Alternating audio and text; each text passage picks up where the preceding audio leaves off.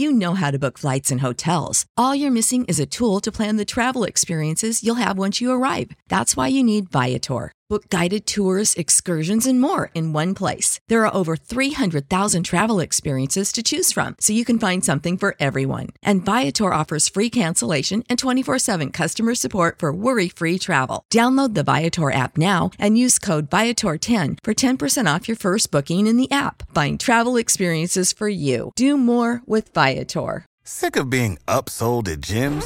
My guy, you're currently a base member? For $90 more, I can upgrade you to our Shred membership. For $130 more, you'll be a Swole member. And for just $300 more, you'll reach Sweat Platinum. At Planet Fitness, you'll get energy without the upsell. Never pushy, always free fitness training and equipment for every workout. It's fitness that fits your budget. Join Planet Fitness for just $1 down and $10 a month. Cancel anytime. Deal ends Friday, May 10th. See Home Club for details. Yeah, have a good week,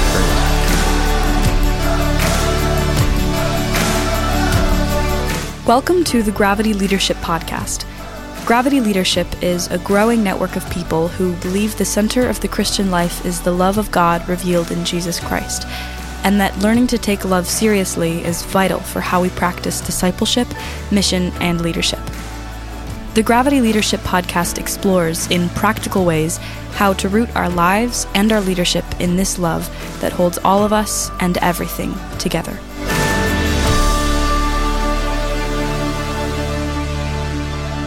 Hey friends, welcome to the Gravity Leadership Podcast. It's Ben and Ben. It's the Ben and Ben show this morning. Yes, it is. At least for this intro. We're excited to bring you this interview. We're in the midst of our spiritual formation series, a little mini series on our podcast, talking about some of the dynamics of spiritual formation. That's kind of, I'm realizing, Ben, that spiritual formation was kind of my gateway drug, so to speak, into everything I feel like I'm doing now, like kingdom kind of centered ministry, the missional church, like contemplative stuff, yeah, like all this stuff. It all started for me with reading Dallas Willard and sort of getting my bell rung a little bit about this is about formation, and this is something that I want to give my life to. So anyway, I'm just realizing that as we go through this series that it was my gateway drug into all things spiritual formation, all things that I'm doing now. So, that opened up the way to Gravity Leadership. Dallas Willard. It always comes back to Dallas Willard for you. It does, buddy. It always comes back to DW. His DW, good old DW. He's rattling around in my brain and will be for a long time, I think. Yeah, so thank God for him. We need more of them. Lord, give us another Dallas Willard. Yeah. Bring us to the next one. Yes. Yeah. So this series has been really good, Ben. I wasn't on any of the interviews in this whole series, but I've been listening. I listen to the podcast, particularly when I'm not on it. I'm not just a creator of the podcast. I'm a fan. But it's been really good. And I think the timing of it has been really good. And today's episode, I think the timing of it is actually really helpful for us in this season. Yeah, totally. It's, KJ talks a bit about her experience with chronic pain and kind of having a disease that kind of gives her this unpredictable set of symptoms that she can't really do anything about. And she's written a wonderful book about it that we talk about in this interview, and I think it's helpful for us because, many of us have not had that kind of experience, but I think this pandemic is giving us that kind of experience where we're encountering this suffering that we really can't do much about. Like all of what we're experiencing, like it's so unknown, and all the, even just the loneliness of not being able to see people in the ways that we normally have been able to see them. And it's been a difficult season. I think a lot of us who've never experienced chronic pain or chronic suffering like that are experiencing something like it. Yeah, something similar to it, and wanting out right away. Like we just want this to be over immediately. Right. And we sort of, there's all the kind of the bargaining and the deals we make, like in our heads about it. Whether that's, I've talked with a lot of leaders who are like, I just told myself it would be over by April. Yeah, a lot of Stockdale paradox, right? We'll be done by Christmas. Yeah, we'll be out by then, and but it doesn't help, And so anyway, this is a great interview. We're excited to bring it to you. I don't think there's anything to announce at this point, except maybe fall's coming up here. Yep. School's starting, and we are booking workshops for the fall. That is kind of tentatively, right? Yes, we are booking tentatively, just because it's hard to know what the pandemic is going to do. But I just got off the phone with somebody who is wanting to book a workshop for people in his area. But he was saying, I think we're going to do an online workshop. Yeah. The place where this person is just like, I don't think anybody's going to feel confident. Cases are kind of skyrocketing in our area. So we're going to do an online workshop. And so that's a real possibility. I think people are getting used to meeting each other online and being present to each other online, even though it is fatiguing. There's a sense in which you sort of get used to it. And we've found that, with our cohorts, we've been training people online for 5 years. And I know initially a lot of times people are like, well, I don't know if I can connect with people online. And I was realizing, I was like, oh, you know what? You learn to, and you get used to it. Yeah. So I think some of that is beginning to happen for people, and it might be, booking an online workshop for your church might be a great way to kind of host a training event. And online workshops are cheaper too, right? I mean, I think that's the benefit of it. We don't charge as much for those. We don't charge as much, and we don't travel, so it makes it a little easier on us. I've got a couple events that I'm scheduled to do in the fall, and they're really wrestling with, do we do this in person, or do we want to move it to more of an online format? I think it is an interesting experiment to try out, and an opportunity to get some of the Gravity leadership material in the water and have some conversations with folks in your church, and totally a way to gather some people that might be helpful during this season. Yep, for sure. Yeah. And we are willing to discern that with you too. Just, we are willing to travel if it seems good and safe, to us and to you and to the Holy Spirit. Like to our wives, to kind of entertain those options as well. And maybe just, take it online as a last minute option at the end of the day. So anyway, check it out. We do one on parenting. We do one called Church in the Wild, about being the church in post-Christendom. We could say a lot more about that. We won't today, but I think the pandemic has raised a lot of the post-Christian stuff to the surface. I think a lot of people's tenuous hold on the church has begun to sever. If they just did it because of a cultural reason, this is a very convenient way to just say, you know what, forget it. So, and then we do another one on the Enneagram. So boot camps too. We do boot camps online also. Yeah. So we'll put links in the show notes to all that stuff. Yeah. I think that's it. Friends, enjoy this interview with KJ Ramsey.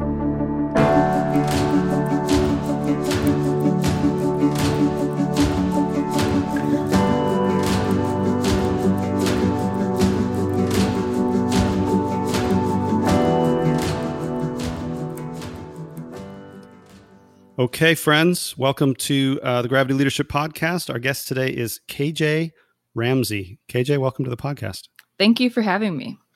It is great to have you. KJ, for our listeners, why don't you introduce yourself? Tell us who you are, what you get up to in a day. Yeah, well, I am a therapist and an author.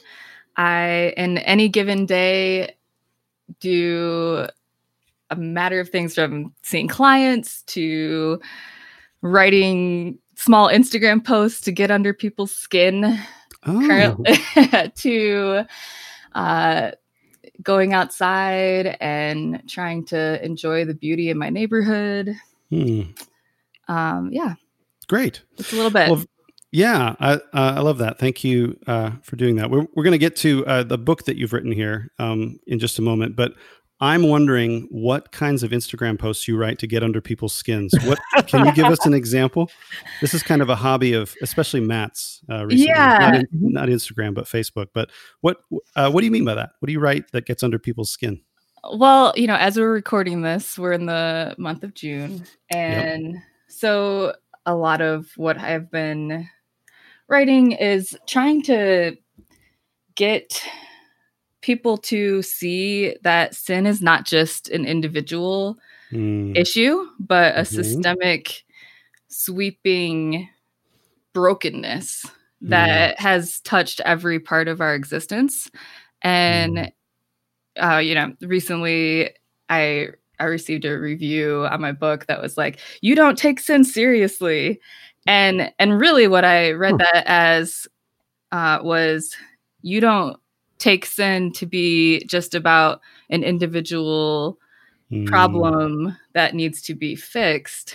It's like, I'm finding a lot of people are very uncomfortable with the idea that there is a sweeping systemic brokenness that touches everything. And that larger view of sin actually might be a starting place for a lot of grace and repentance and healing. So that's one place that I'm trying to get under people's skin. And I tend to, I don't know why the things I say don't tend to frustrate people quite as much as I expect for some reason, but it's just interesting. It's interesting being on this side, and sometimes it does, but often it doesn't, which is interesting. Yeah. Well, that is fascinating. I mean, that's, I'm fascinated that somebody could read your book and think that you don't take sin seriously. That is, I know, right? Because I talk about sin a lot in the book. Yeah, you do. It's fascinating. Yeah. Anyway, so that's maybe we'll come back around to that. We'll see. Yeah. But the book that we want to talk about today is called "This Too Shall Last: Finding Grace When Suffering Lingers." So obviously a play on "This Too Shall Pass," which is a good word of hope, but maybe oftentimes is used as a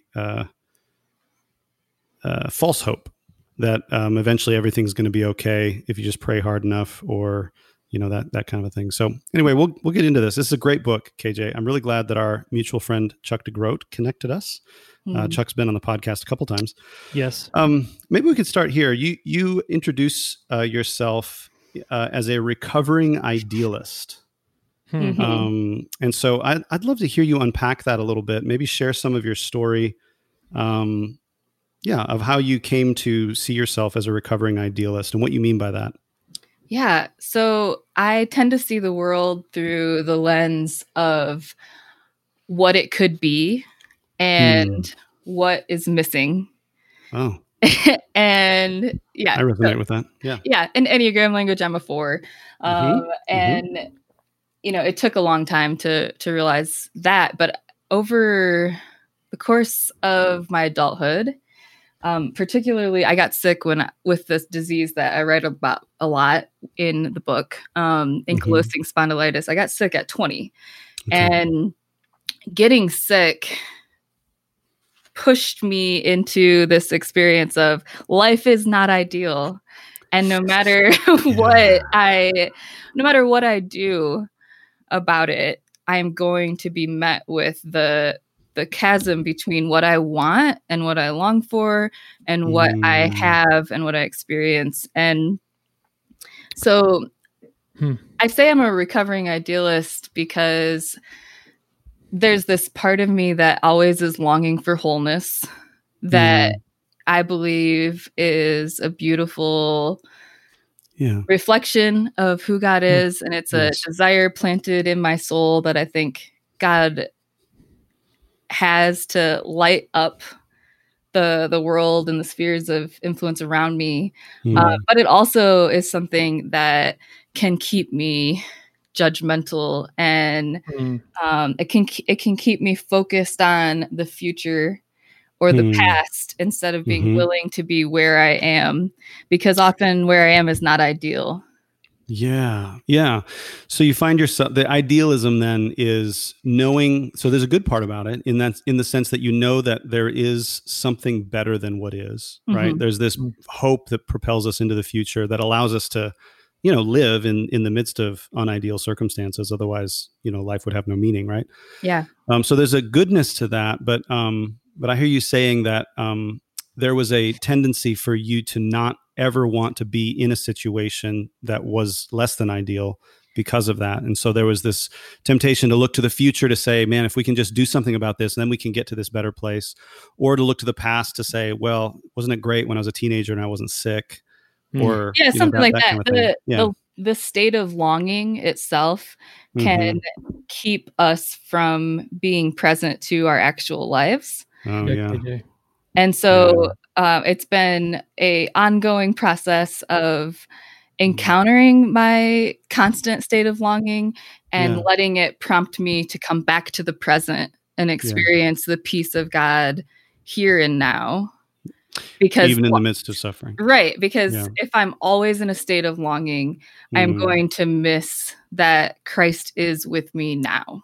Yeah, KJ, what you're describing, I think, is common to our human experience, right? So learning contentment without becoming complacent, or learning to be present without also like quelling hope or longing or desire.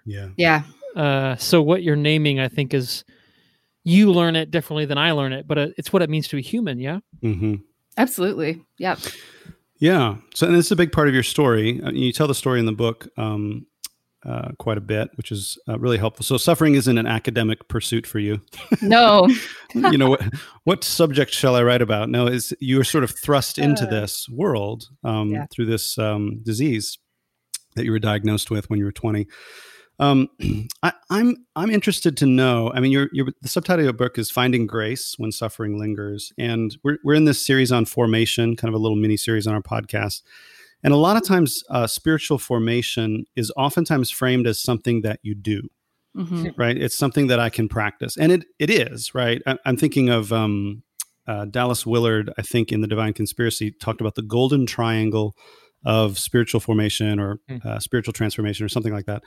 And I remember the three elements of the triangle for him were the work of the Holy Spirit, obviously, is present, God has to do this work in us. We're not pulling ourselves up by our own bootstraps, that kind of thing. And then there are intentional practices that we engage in, and those are, fasting and prayer and solitude and silence and sort of the ancient practices that the church has always said, these are locations where you can meet God.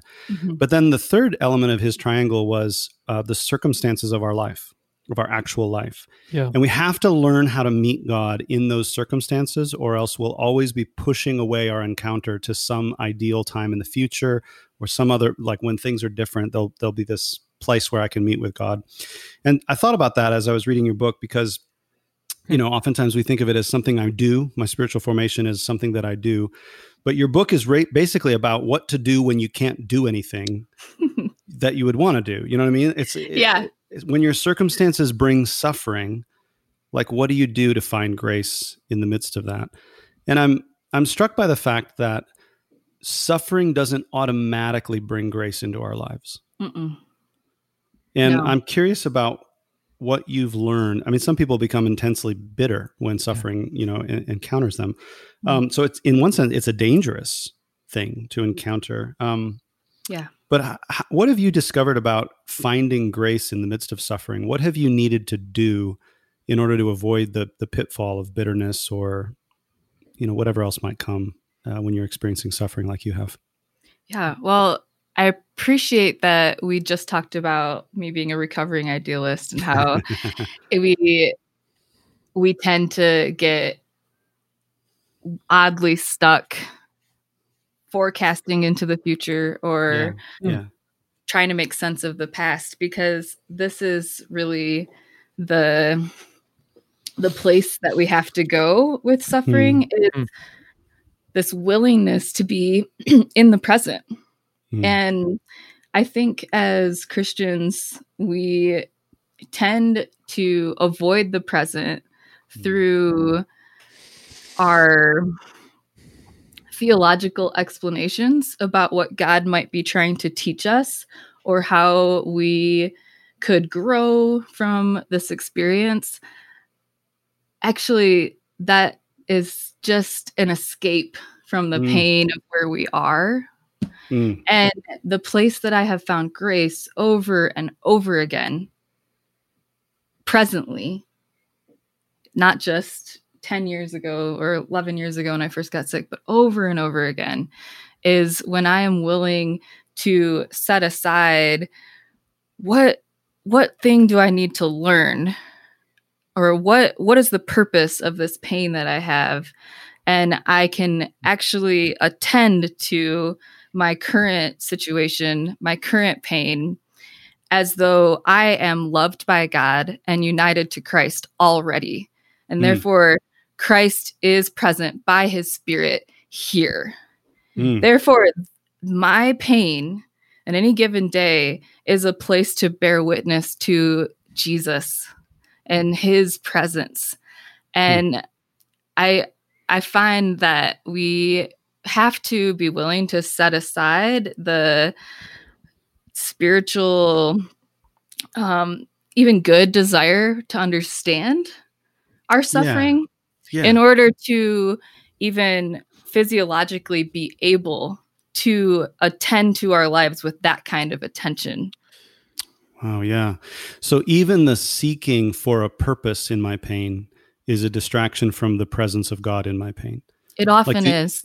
Yeah, the finding God's presence is different from talking about what I'm learning or finding some sort of purpose or why is this happening to me, or even making efforts to correct it, which that's a good thing as well, right? I mean, it's good to we don't attempt to be, I'm on medications, right? Like right. I'm not just accepting that I have this degenerative disease and it's like, I'm going to let it take its course and I'm going to die earlier than I need to.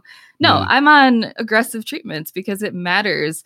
God does not have for us to look at suffering and not attend to it and try to bring comfort and improve our lives.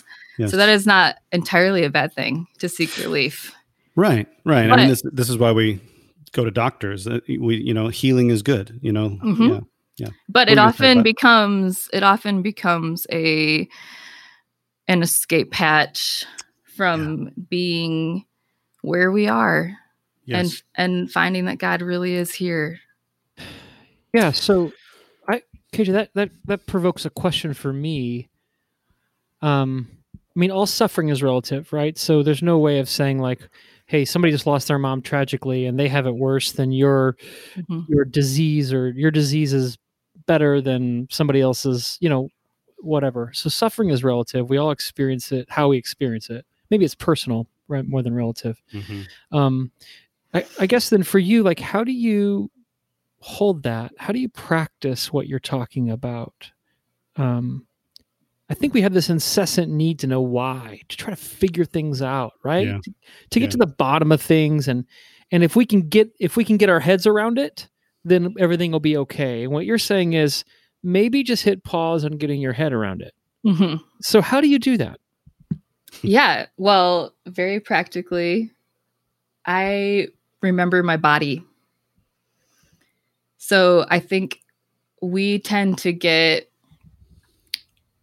stuck in the place of explanation because we are the inheritors of a vast dichotomy of devaluing our bodies and overvaluing our minds. And so by thinking that we need to understand, and that understanding is where we will come to experience comfort, we tend to, we have as Christians spent most of our lives not paying attention to our physicality. And if anything, not just not paying attention, but dismissing it and calling and demonizing it as the source of our sin. Yeah. And so I think first and foremost, there's a lot there, and there's a lot to unpack as to why our bodies actually are good, and why and how our bodies are giving us constant signals to pay attention to, through which we could respond to the God who loves us. What do you?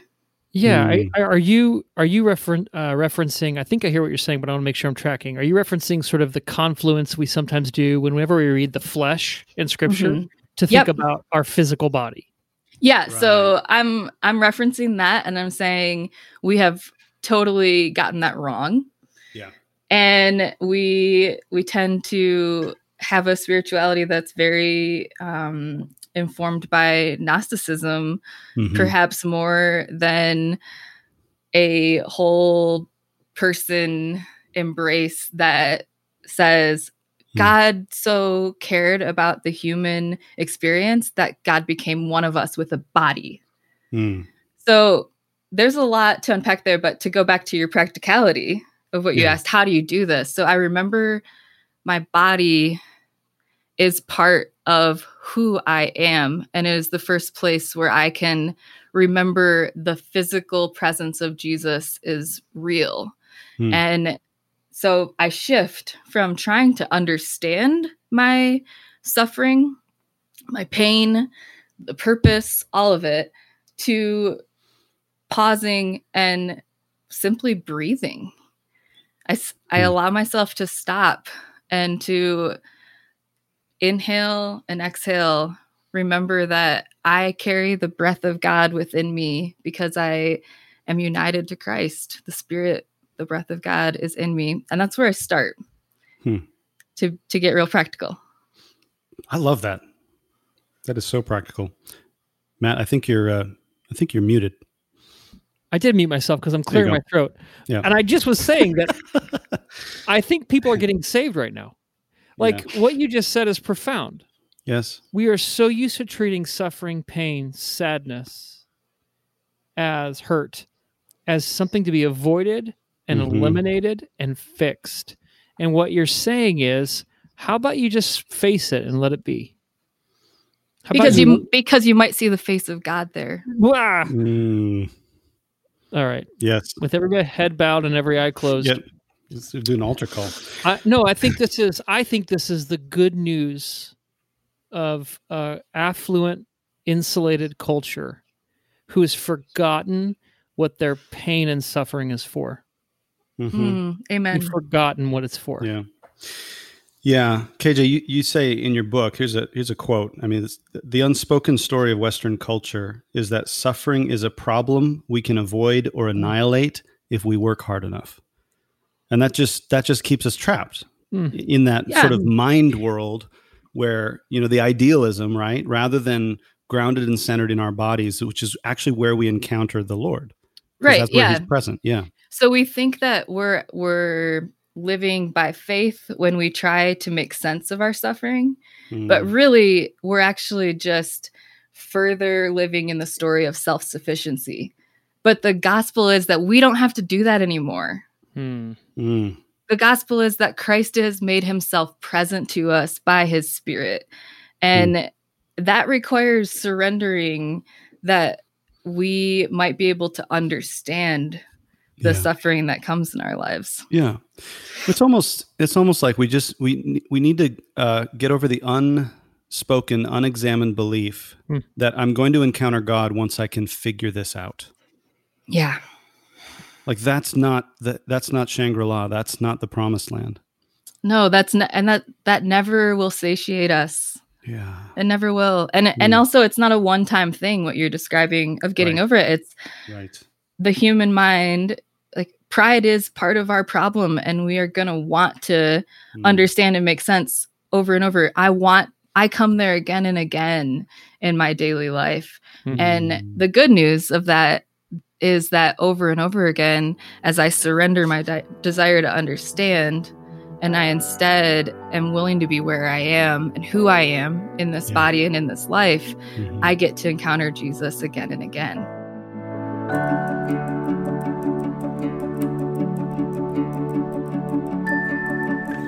This podcast is brought to you by Gravity Leadership Academy, our 10-month online training intensive for Christian leaders who want to root their life and leadership in God's love and bring lasting transformation to their culture. In Gravity Leadership Academy, you'll learn the real-life practicalities of how to notice God's presence and activity in and around you, so you can participate more fully in God's life and mission, and open up space for those around you to do so too. We've worked really hard to make this training in missional leadership practical and doable. To find out more about Gravity Leadership Academy, visit gravityleadership.com/academy.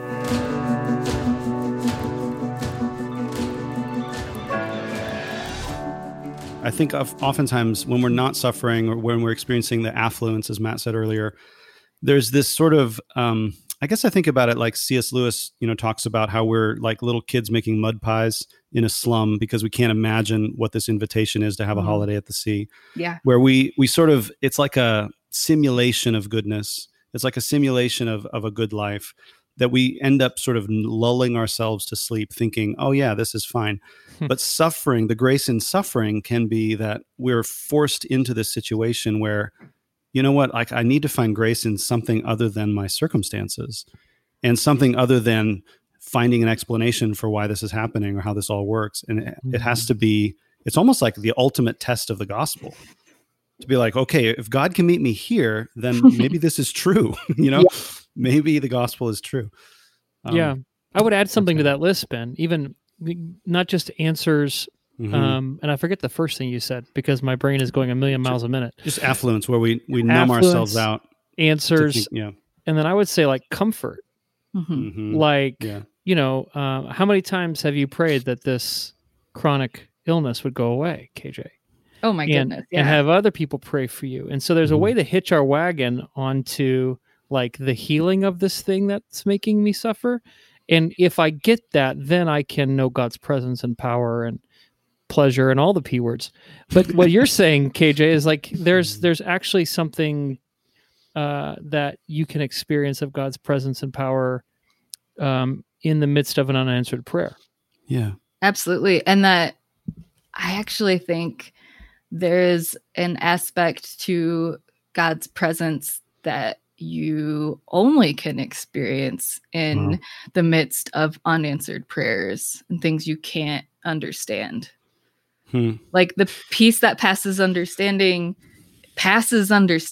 You have to be in that place where you can't understand something in order to encounter that peace. So are we willing to go to that place? Are we willing to be there? And if we are, we might encounter something that's stunning and changes who we are. Yeah, that's beautiful. I think of another Dallas Willard quote. I think of them often. He was really influential for me. But he says that, God's address is the end of your rope. When you get to the end of your rope, you're blessed because that's where God lives. But I oftentimes think about it to say, like, how good then for those who can't hold on? How good for those who are unable to climb? Yeah. In some ways, you get there quicker when you're in a situation that you can't do anything about. When they're suffering. Yep. Absolutely. Even while holding on to, I don't hear you abandoning, praying for healing. No. I don't hear you you're not stopping to take stopping taking medicine. Like you're seeking healing in any way you can find it, and also finding grace in the midst of that prayer not being answered. Yep. Yeah. Maybe, KJ, we can go on from there. You said you start with breathing. You remember your body. But I know that a big part of your book is talking about relationships, finding grace in the midst of relationships. So this is a quote from page 73 that I really liked. How we come to believe, trust, and love is a physical process. Being rooted and grounded in love requires relationships to guide our embodied relational minds to renewed faith in the God who is good. So relationships are required, not peripheral. Can you talk a little bit about how relationships of love come into finding grace in the midst of suffering? Yeah, well, I think it's important to start with the acknowledgement that we are all relational, and that from the moment we are born, we need one another.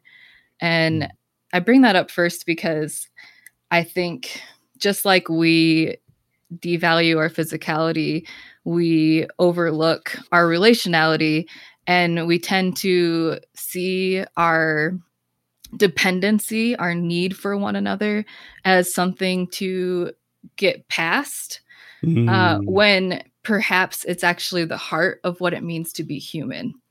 And so I just want to bring that up first because you can. There has to be a willingness to re-examine our elevation of individualism and self-sufficiency as the goal of being human, first and foremost, if we're going to be at all willing to try to offer one another grace in relationships and suffering. Yes, I think that's so important. I'm glad you mentioned that, because I think there's a shame that we all carry around. And this is a part of our Western inheritance, right? So we've got this idolization of comfort and ease, but also this idolization of autonomy. Yes. And we carry around, if I'm in a situation where I need you, then I am bad. Like this, yes, I've done something like, this is clearly not the best thing for me. Yeah, wow. Yeah, and the gospel, again, is our need is responded to by God, and need is the birthplace of grace.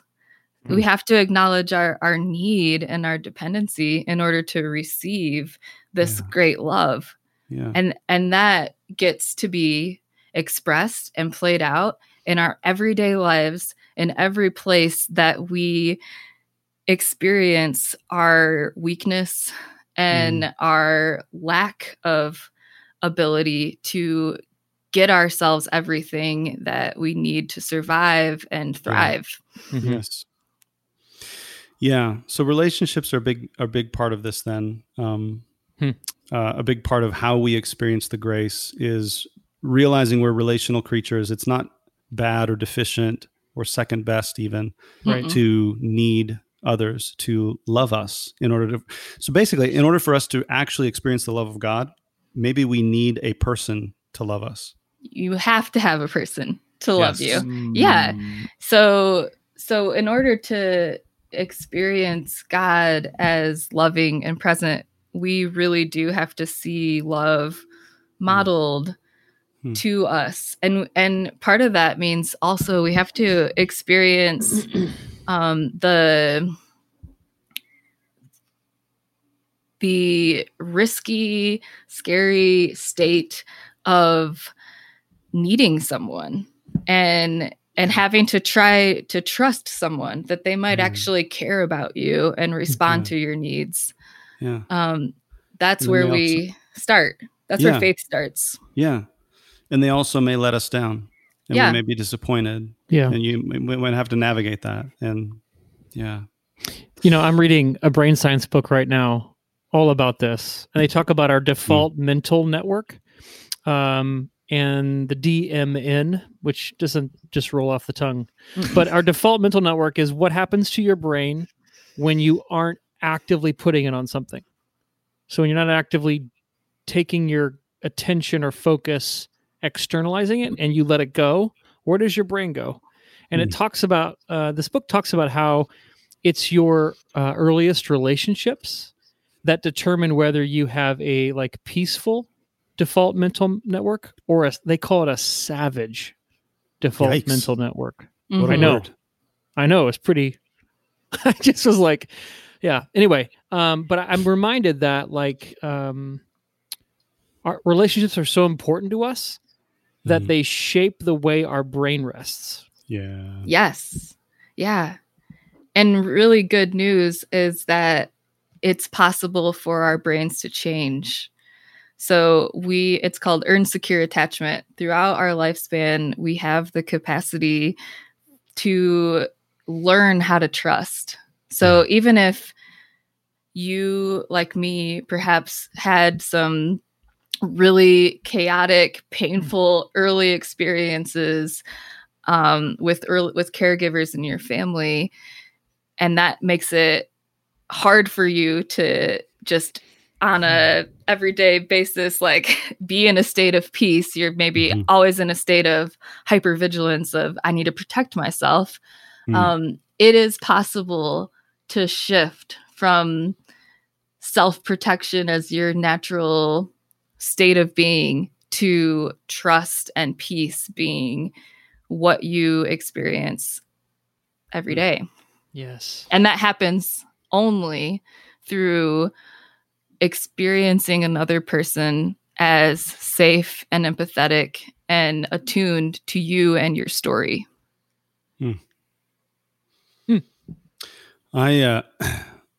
Yeah, this is great. My mind is going in all kinds of different directions. I'm trying to figure out which questions to ask here. I want to come back to, maybe we could end the interview in just a moment with a question about how to, one of your chapters is called The Sacrament of Bearing Witness. And I want to talk about how to bear witness to somebody's pain, how to talk. So, a lot of our listeners are Christian leaders, and they probably encounter people who are in pain. They also, have their own pain. But a lot of people are working with people who are in pain. Yeah. It might be really helpful to hear from you, like what some of the unhelpful things to hear are, and what does it mean to bear witness to pain. But before that, I'd love to ask you if you have any thoughts about this. You may not, but it's just an interesting thing to me. I think one of the most, we're in the midst of a global pandemic, and one of the most pernicious parts of this pandemic, the most insidious things about it, is that it is disrupting our ability to be in relationships. Yeah. Right. So it's disrupting our ability to be in physical proximity to each other. You talked about we're embodied beings, and relationship is a physical process. And here we are on Zoom every day, trying to imitate this physical process that, and I've read some great helpful articles that talk about why it's so tiring for us. Our brains are working overtime to try to do what they normally do in person that we can't do via screens, even the best HD video screens. So I don't know if you have thoughts on that, like what the pandemic, like what we would normally do in a time of global crisis like this, is to be with each other, to eat with each other, to comfort one another, to hug one another. But that's the very thing that seems to be, like we don't want to do that because that spreads a virus. So I don't know if you have any thoughts on that. That seems like there's a tension that we're living with right now that is like anti-human. It absolutely is. I hope and pray that this experience of physical distance from one another is creating a new sight of how important our bodies are and how powerful our presence is with one another.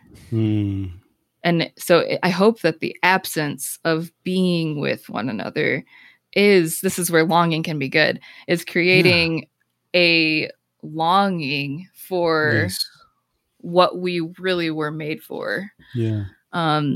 Because absolutely, I think we're tasting just how important physical presence is by not having it. Right. Well, in some ways, then it's a form of suffering.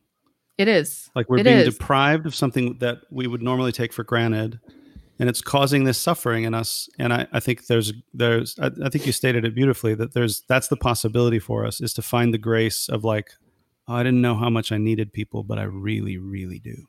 Yes. And this is one of the largest graces of suffering, is that it is always asking us to pay attention. And so that is my prayer, is that this physical absence is helping us pay attention to something that has always been at the heart of being human, but we have been too hurried to value. Yeah. Wow. Yeah. And I think it's been helpful for me to remember that just sitting in that pain, like is where I meet God, not in a Netflix binge or another glass of wine or whatever else we might use to kind of numb the pain. Right. But to realize, oh, there's a reason this hurts. I was made for relationships. There's a reason this doesn't feel good. And it's okay for me to just sit in this longing and this absence and this pain and be with the Lord in it. Right. And I think that, what you're explaining is really, in a condensed season, what my experience of the last 11 years has been, because so much of my suffering is being so sick that I can't leave bed, or that I can't work at times. And so there is a often suffering in all its various forms, not just diseases like mine, but it will remove us and put us on the margins of community and relationship. And the goodness there is that on the margins, you start to see what you really need. And Jesus always comes to the margins. He's always making his way to the people on the edges. And so even here in the middle of a pandemic, when we feel sidelined by this suffering, Jesus is always coming toward us. If we're willing to sit there on the sideline and feel the pain, we might see that he's sitting there too. And we can experience physically his presence even here. Yes. That's great, KJ. Again, you're giving me so much to think about. I think I'd love to maybe wrap things up here. So when you are suffering, you're feeling this and realizing I need to believe the good news that Christ meets me in my marginalization. Towards the end of the book, you talk about the sacrament of bearing witness. And you say this: suffering must be shared, witnessed, and heard to be experienced as the fertile soil of Christ's kingdom, the ground where God comes to find and remake us. And so I'm thinking now about when I am encountering someone else who's suffering, right? Mm-hmm. So I'm not the suffering one. I'm encountering somebody else who's suffering. And, we're recording this right in the middle of worldwide protests over the death of George Floyd, over racial systemic injustice. And it strikes me that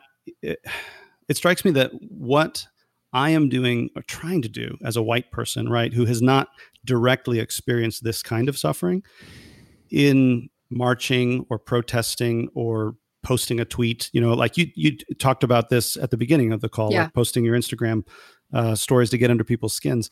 But part of what I see you doing there is bearing witness. You're bearing witness to someone else's suffering.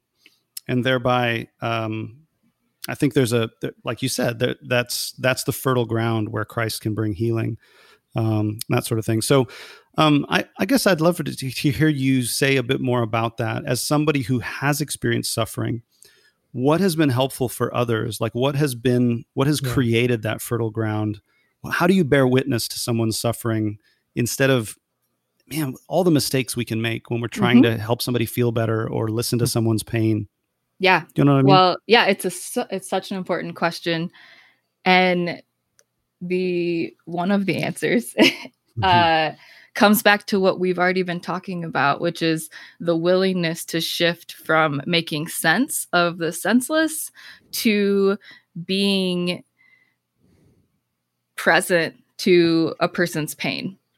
And so when we encounter suffering and we encounter stories that are full of loss and injustice, we come at them just like we come at our own, with this desire to understand it.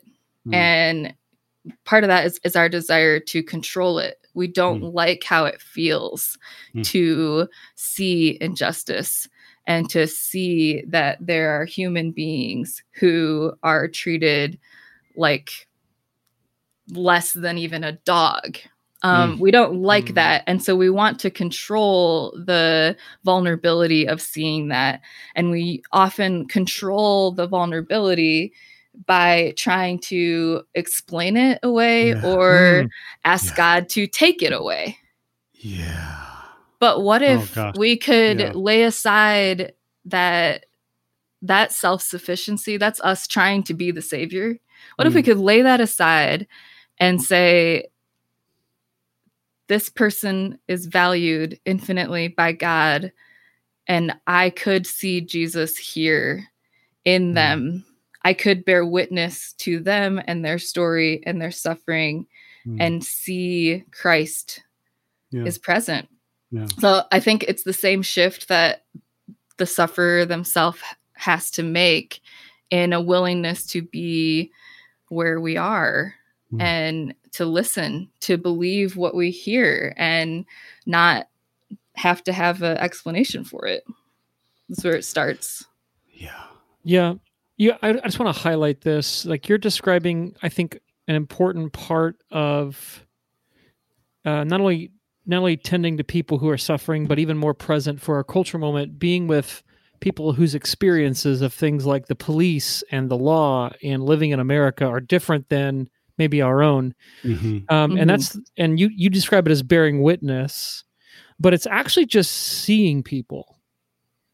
I think of Hagar when she's sent away with Ishmael and she's basically dying in the desert and sets her son aside to die. And God reveals himself to her as the God who sees me, she says. Yeah. You're the God who sees me. He bears witness to her suffering. And there really isn't much he does there other than just see her. There's a sense in which she's just seen, and that changes her. And so I think about, right? I think about, KJ, as you're describing this, I hear a lot of, we don't have to go all the way down this road. I know Ben's trying to wrap this up. He's got important online multi-universe video games to play, probably. But there's a sense. No, I'm just going to post some Instagram stuff to get under people's skin. Oh, okay. Right. But there's a sense in which I hear this criticism. I've heard this criticism to me of like, hey, you talk about the suffering that Black people are going through in our country, and don't you think this just reinforces a victim mentality that doesn't set them up well for success? This is something somebody said to me asynchronously in a written communication, and what I hear you saying, KJ, is a response to that. That when your victimhood is denied, or you're gaslighted and told your suffering and pain is on your head, or you deserve it, or it's not that bad, then you can't begin to heal from your pain until somebody sees it and speaks the truth about it and bears witness to it with you. Yep. Yeah. Dismissed pain is unhealed pain. Yeah. Yeah, and so there maybe is a temptation to get stuck in your pain, for your pain to swallow you, or for your pain to consume you. I mean, maybe that's, that's and I think actually that happens more because of our communities not being willing to see our pain. So I've experienced over and over again people with that anxious desire for me to not be so identified by my suffering, and I think that there's maybe some goodness in that, hope for people to not get stuck in stories and be victimized by them. But I actually think that people get stuck in stories of suffering and get stuck seeing themselves as victims when our communities are unwilling to bear witness and name the gravity of what they are experiencing. Right. We're the ones that keep people stuck in their suffering. Yes. All right. So it's actually like it's a the wrong warning. Fear. It's a warning against the thing that will keep the warning from coming true. Right. Yeah, like stop being so anxious about people getting stuck. God is the one that holds us in his hand. Do you trust him? Do you trust God to care for his people? Yeah. Like, just stop being so afraid of what's going to happen to people in their suffering. Can I have my Bible now? And Matt's getting saved. No, KJ, that's so good. That's so good. That the very thing that we fear would happen if we see someone is what we're causing when we refuse to see them. Yes. Because they're the only ones that they're like, no, I'm suffering. They have to assert it again because nobody else will. Right. Nobody else will be there with them. Yeah. So it all comes back to trust. Yeah. Can we encounter one another's pain with trust that even though we cannot make the pain go away, we are loved by a God who can put every part of our stories into a greater story of love that ends in joy. Can we trust that? So every time we come to see one another in suffering and injustice, we have an opportunity to trust and to sit there not being able to fix it, but to see Christ as present and pulling us into a pattern of redemption. Amen. Yeah. One of our axioms, we have kind of 7 core axioms that really are the foundational kind of beliefs or thoughts that kind of guide everything we do. And one of them is that God is so real that he meets us in reality. that he doesn't want to meet us in our dreams and our idealism, our regrets about the past, but he meets us right now. He meets us right here in our reality. And so I hear you saying that when we bear witness to those who are suffering, when it's a bad reality that we have to meet the Lord in, that we're actually participating in the work of redemption with the Lord. We're actually participating in Christ's kingdom just by seeing someone who's suffering, just by bearing witness to it and saying, thank you for sharing that with me. I'm sorry. This is bad. And there's a reason it hurts. And that itself is redemptive. And that itself is what even rewires our brains to be able to trust that we are loved by the kind of God who is steadfast and who sacrificed his own body for our sake. We learn how to trust that is true when we see another person in front of us saying, I see you. You matter. That is how redemption happens. Oh, yeah. It's beautiful. KJ, thank you so much for spending this time with us. I think half the reason I do this podcast is to be able to hear words of good news and healing and life and hope from people I interview. I just, it's amazing. I get to, this is my job. This is awesome. Yeah, it is awesome. KJ, you're awesome. Thanks for telling it like it is today. Thanks for helping us learn about this. Thank you so much. This has been a joy. Yes. The book is called This Too Shall Last, Finding Grace When Suffering Lingers. We'll put a link in the show notes to it. KJ, if people want to reach out to you or connect with you online or something like that, how can they do that? Yeah, you can find all of my writing at kjramsey.com. And then I'm across social media at KJ Ramsey Writes. KJ Ramsey. And that's Ramsey, as I learned. Yes. When I accidentally wrote your name wrong initially. So yes, kjramsey.com. KJ, thanks again. Appreciate you being with us.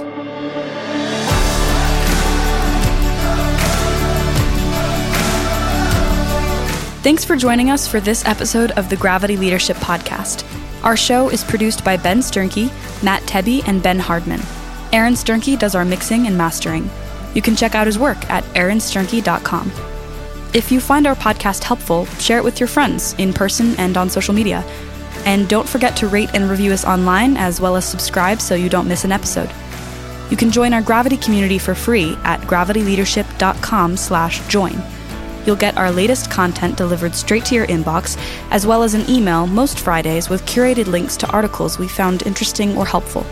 To join us, go to gravityleadership.com/join. And hey, we'd love to hear from you. Ask a question, make a comment, send us an idea, a recommendation, recipe, whatever. You can email us at podcast@gravityleadership.com. Catch you next time.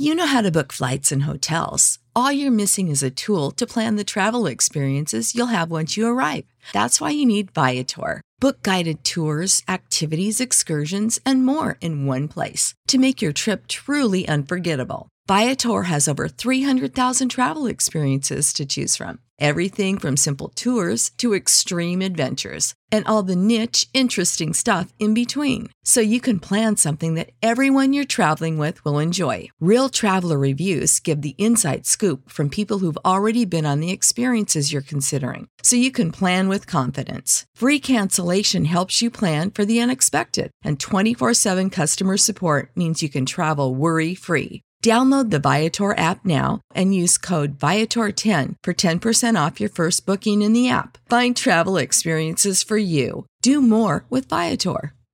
Sick of being upsold at gyms?